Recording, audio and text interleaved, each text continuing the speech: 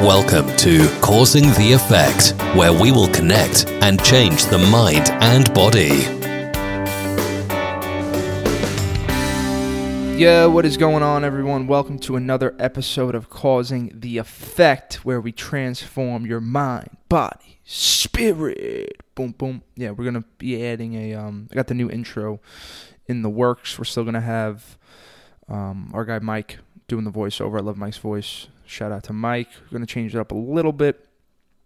Thank you guys so much just for all the continued support, the continued growth of the podcast. Really always appreciate that. And anything I could do to better help you become your true self, always feel free to email me, Causing the Effect podcast at gmail.com. Thank you so much for Taylor coming on for Monday's episode. We got Mr. Jeff Hunt coming for next Monday's episode. Jeff's a human capital expert, CEO of Compass Pathways. So thank you, Jeff, for joining me for Monday's episode. We have guests lined up for the next 6 months here. I'm very excited. I'm going to be getting a little bit more into, I would just say, different levels of fitness, CrossFit being one of them. I'm going to try to get a little bit more into the diet. I have been crushing my program. I'm going to Miami this weekend, so pretty excited, honestly. I think this weekend is like the first attempt of integrating this old Scott with new Scott. We're gonna see how it goes. So going up with the cousins to the Poconos for some relaxing spiritual work tomorrow and Saturday, and then flying down. Gonna do a show. Everything's good, man. Thank you guys so much. Smash the like button, review, leave a good one, say how great my voice sounds, whatever. Just keep doing what you're doing. Tell your friends about it. At this point, there's at least 1 or 2 episodes for everybody, or at least you could pick at it, whether it be trauma with Ashley or CrossFit with Maggie. Just, I get a really, the one with Hector and Alex, those spiritual ones are really, they hit me. Those are ones I listen back to, so check them out. Today, Thursday, we're going to hit the fitness piece of it, and we're going to talk a little bit about the fundamental lifts, the essential, 8 lifts that I think are the most important that, everybody should have in some variation of their form. So, how do you train for fat loss? How do you train for strength training, to get stronger? I think the splits and the exercise are all similar, right? It's really about the diet. If you want to, put on more weight, you got to be at that 500 calorie surplus. If you want to lose some fat, you got to be at a deficit. So, we'll start there. There's different training methods and techniques and exercises that work effectively, but just knowing these 8 exercises, I think will, make sure you have these included in your regimen, right? When you start resistance training, strength training, whether it's moving your own body or moving these external weights, it is a great way to help your body stay functional and healthy for the long run, right? That's one of the most important things. Building strength can help you perform your everyday movements easily, whether it's picking up a heavy box, picking up, putting, overhead pressing when you could kind of put, reaching up to a shelf. And I think a key part that people oversee is really about building balanced strength. Making sure you're focusing on the right muscle groups is important to prevent injury, but also to, get you stronger. Making sure these other muscles aren't going to get, overcompensated. So as you get older, the muscle strength becomes even more and more important. So resistance training helps. I'll count myself as old, 31, but whatever. It's going to help you improve your balance, build bone density, reduce the risk of falls. And once you gain this strength and muscle, you don't have to work out constantly to keep from losing it. That's something I didn't even know. The studies show from the National Academy of Sports Medicine, at least twice a week if you're lifting, it helps. So focusing on the multi-joint compound movements is going to elicit the greatest muscle fiber recruitment. So these are the 8 I included here. Just do these. They're going to suck. They're the worst.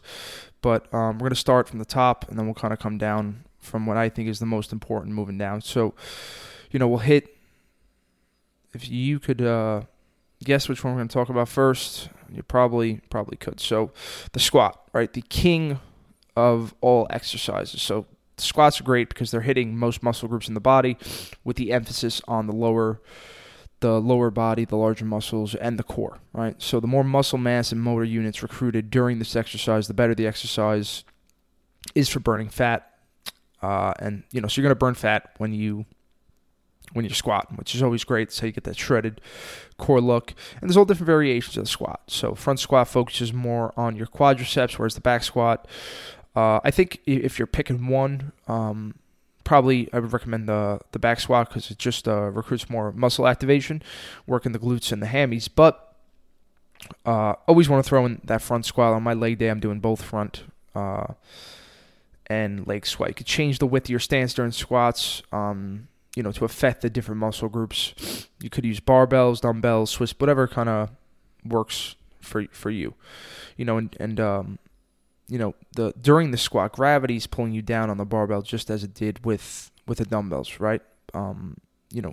Gravity is often represented like a vertical line drawn through the middle of the barbell. So this vertical line,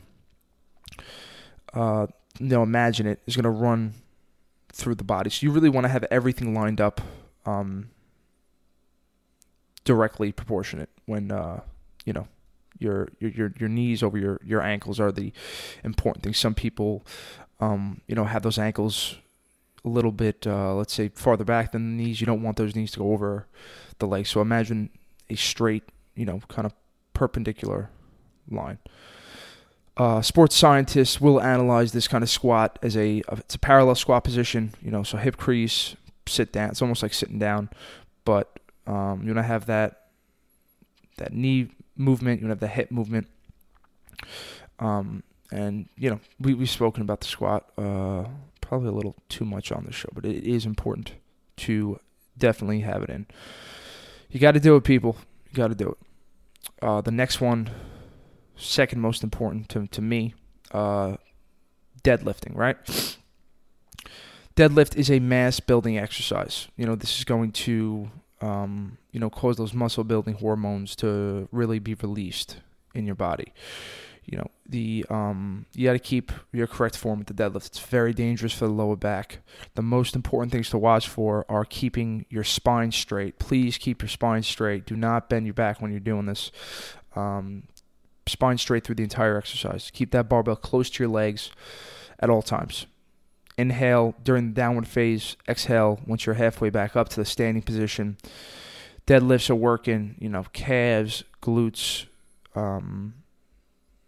hammies, really everything. And this is something, we've been working on this. Probably once every 2 weeks we'll do it. But,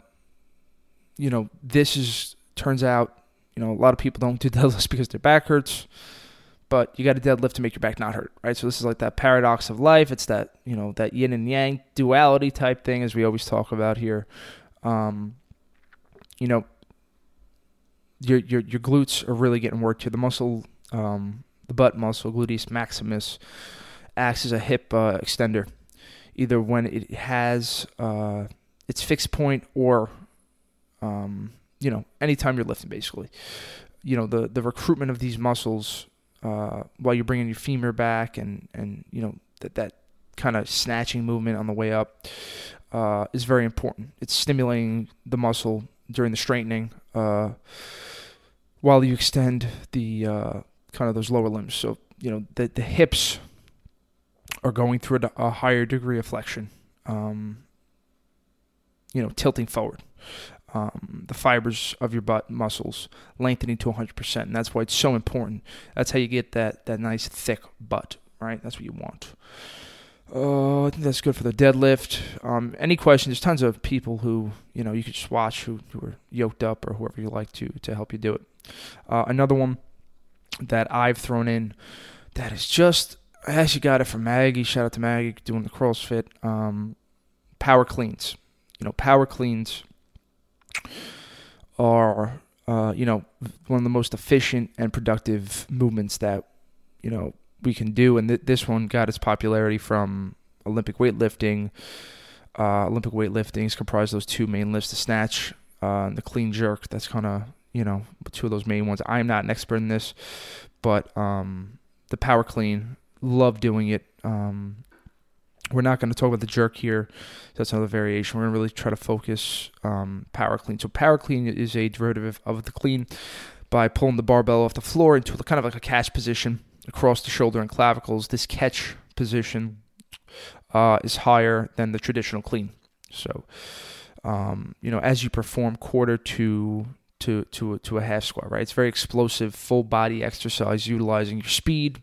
And that's kind of where I like it. I would say with bodybuilding, you're not getting quite a bit of this explosiveness, this athletic movement. It's more focusing on the mind muscle and breathing through it, yada, yada, yada. So definitely helps the explosion, the pulling movements of the standard clean. The reason why I did it, honestly, it's easier.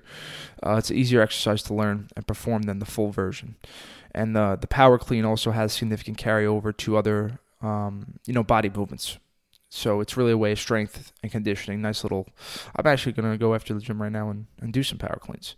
So benefits of the power clean, you're going to have greater. It's going to improve that fundamental movements of life. You're engaging and you're bending, you're pulling, you're squatting. And if you even add that jerk movement, it even gets a little bit more into it. But there's even a lunge there too. So 5 out of the 7 fundamental patterns are being practiced within one single exercise. That's why it's terrible to do, right? That's why it sucks. You're also getting greater CNS activity here, so you're going to improve the neural patterns for the muscular tissue recruitment, right? That's important. Increase the neural drive, increase the motor units that are kind of you're activating within your muscle fibers. These are the benefits of ripping through that, right? So, and even, from a confidence standpoint, I just feel a little bit more confident when I'm doing even like an overhead press, just because, if you could do this is a unique lift. So definitely suggest, giving that one a shot as well. Next one, bench press. Who doesn't like doing the bench press, right? One of the most important ones.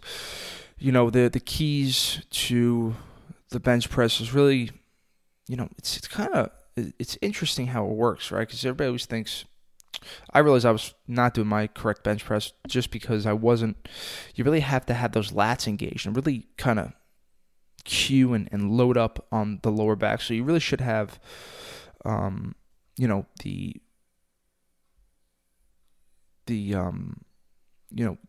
have to work. You have to focus on working your pecs, your chest. And when I see, a lot of people end up using their triceps to push or their anterior delts to push. There's a lot of different variations, but we're talking about, I would say, start with a flat bench. Focus on working the middle of the chest. Even if you have the typical weak upper pectoral chest, as I do, definitely could throw in the incline as well. And you can use all different types, dumbbells or barbells. Push-ups also work. The key here is to not have the elbows at a 90-degree angle, right? You got to have those a little bit less than 90 degrees. You can have those perpendicular out because that's how you get shoulder impingement. But it's almost like a locking up way of doing it, where you're turning your elbows in and just loading up, and that will really put all the emphasis on the pectoral muscles here. Another one that's important, the reverse grip row here. Compound exercise, all these are going to be compound. This one is really used to build strength and size in your lower and upper back. So you're really working out all the muscles in the back. Really, the focus I've felt is the lats, rhomboids, lower back. A little bit of biceps, but, we don't really worry about the biceps too much with that, right? So, you're hitting your traps. You're going to get the hips involved here. This is kind of like the counterbalance to the bench press. So if you could actually probably go back and forth with a bench press and a reverse grip, some old school Arnold work there. But I do think the traditional bent over row, the reverse bent over row, recruits more muscles than just having your hands kind of straight. So another good one to include in your everyday kind of work here. It's going to teach that proper kind of core bracing as well that you're going to learn from the deadlift and the squat, that I just think it's important to maintain that position, of the spine. So that's always cool. Next one, keep with the back, is the pull-up, one of the most important ones here. For a pull-up, the work that your arms and back are doing is a function of your back mass and how far you need to move it upwards to get your chin over the bar. So you're really going to make sure your grip's a little wider. You could kind of play around with it. I thought always doing wider is easier for me. I like it a little bit more narrow, right outside my shoulders. But get that chin over the bar, right? I think this has been, it's just harder for men to do, honestly. The heavier you are, the more work is required to move that bulk. So I am weak in this, right? But I do think, it's also good to keep in mind that the arm length that you have also matters. So if you take two people of the same mass, say 120, 130 pounds, one person has to contract half a meter of the arm to complete a pull-up. You're exerting more energy, right? If the other person is a little bit more lengthy, has to pull through even longer, that person's going to extend more energy. So, I learned that I have a little bit longer arms. That's kind of why I am way weaker in that kind of space there. But, the pull-up is a nice one that you could add after the bent over rows. It's probably one of the most complete exercises for back development. The latissimus dorsi is what we're really focusing on here, from the wide part of your traps, the dorsi tapering down to your waist. That's really how you're going to get that V look. Next one, almost done. Military press, aka shoulder press, targeting those delts. Generally, you want to do this in a standing position. That way it forces you to, again, stabilize your core, stabilize the spine, doing this safely. And, as mentioned with these other ones, the core is really going to get activated. So I think it's always better to kind of push yourself, do it a little harder, and push through your press. You really want to get the head going forward to really make sure you're not hurting yourself. And you could dabble with this if you did it sitting down. I wouldn't like be too upset with it, but it's going to be one of the best exercises for developing every major muscle group. If you're standing, right? Because then not only are you going to do your shoulders, your upper chest, your core, but you're going to need the glutes, biceps, and the lats even to a degree.